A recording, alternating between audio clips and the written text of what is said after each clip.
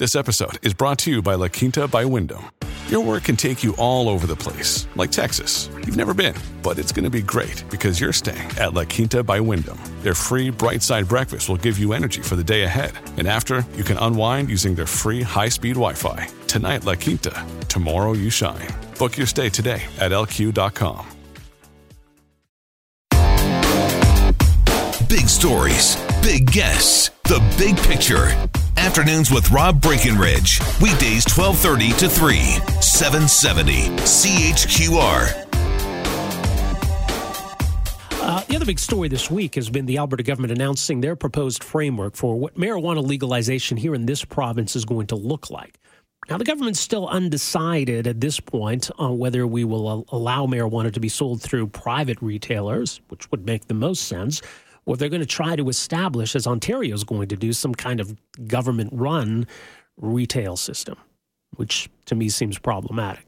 The other interesting factor in all of this was that the Alberta government's going to take a much more lenient approach when it comes to the issue of public consumption. Because they say, look, some people in condos and rental units, they're not going to be allowed to smoke at home.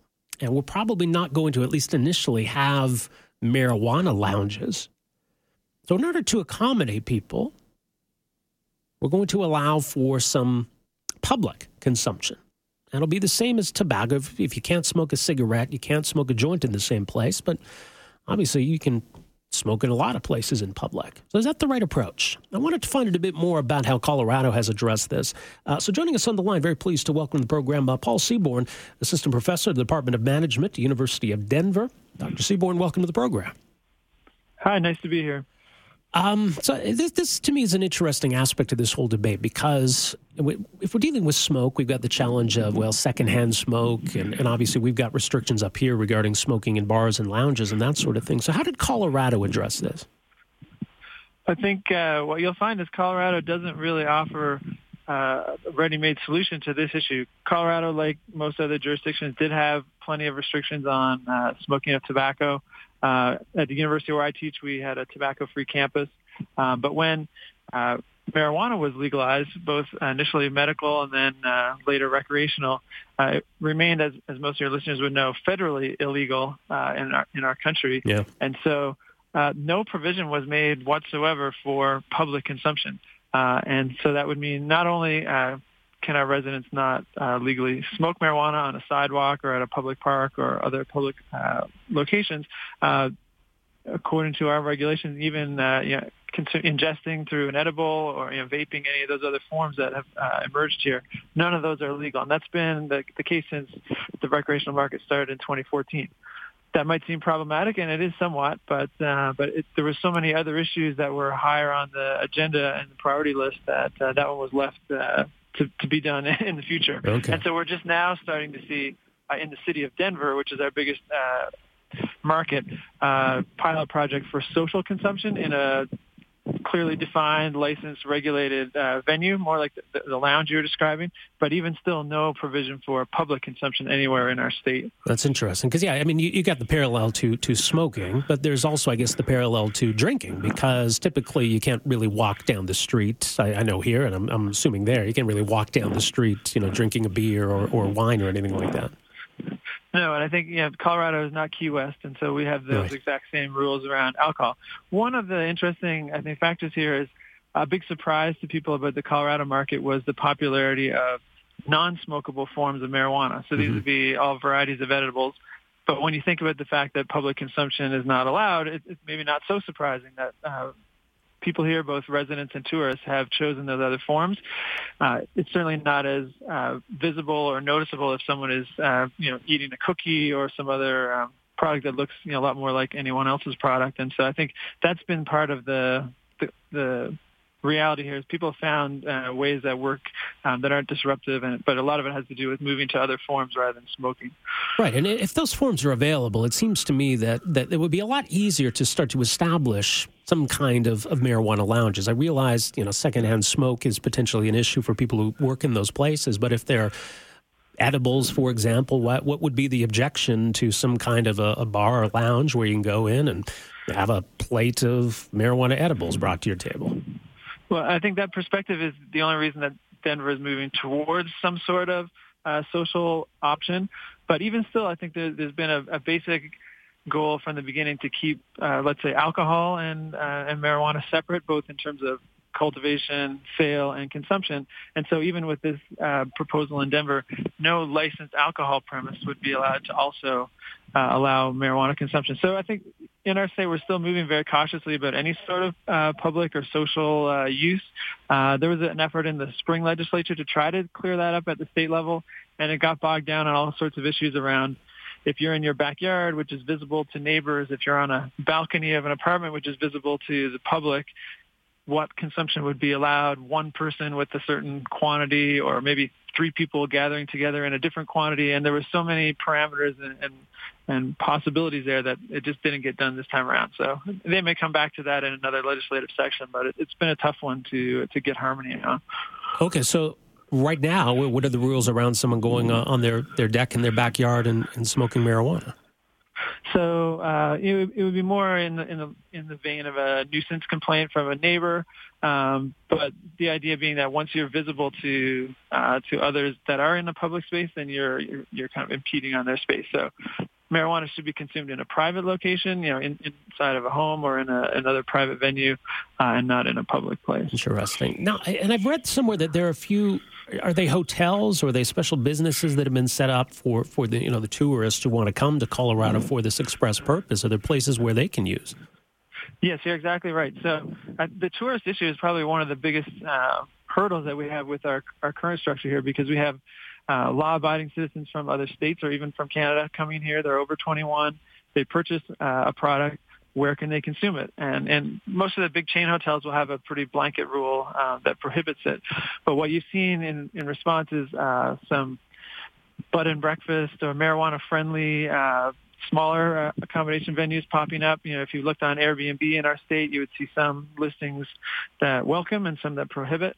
And then we also have, especially in the city of Denver, some tour groups, right? They'll take you on a tour bus or maybe in a limousine, do a tour. And, those are all considered private venues where the owner of those facilities can decide the process. We've even got to the point where we've defined possibilities of consumption in a taxi or an Uber if the driver allows, but it can only be in the back seat. So, again, it's a whole new world here, and I think we have some insight to offer to all the Canadian provinces, but we're certainly not at the final stages of this particular issue on public consumption. Yeah, it's an interesting point, but I think it also underscores a different point that, it's not as though you need to decide all of the rules up front and that those never change, that there certainly can be and maybe should be some adjustment as we go along here.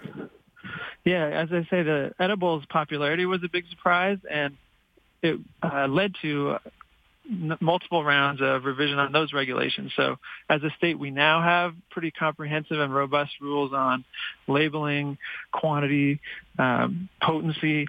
Someone purchasing an edible product in our state will have a very clear idea of what exactly they're purchasing, how to consume it. It took a little while to get there, and it was exactly what you described, some multiple rounds of regulation. I think that's something to consider as you look at different provinces and whether they're going to have government retail or private retail. That's probably the biggest decision that your listeners will notice as day-to-day residents in their province. The more that the government takes on that retail role, it's just one more task on their list before next July, and a pretty sizable one. These are big rollouts of retail storefronts. You need to stock those and figure out what product mix to put on the shelves initially and ongoing. And it's really the experience of purchasing in one of these stores is much more hands-on and much more educational involved than when one of your listeners goes to the alcohol distributor closest to them. They kind of know what they want. They're familiar with the brands. It's very much of a low-touch experience.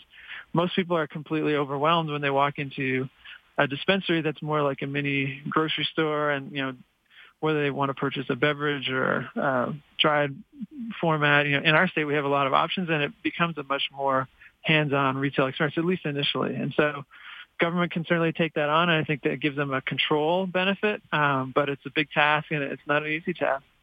Yeah, no kidding. Well, some great insight, Paul. We'll leave it there for now. Thanks so much for making some time for us here today, though. Appreciate this. No, as a Canadian, it's interesting to see what's rolling out in Canada here now. I've lived in Colorado and seen this firsthand. I'm actually calling you from a conference looking at the impacts on marijuana. So no kidding. It's very much an ongoing issue, but I think one where Canada may very soon, in a lot of these areas,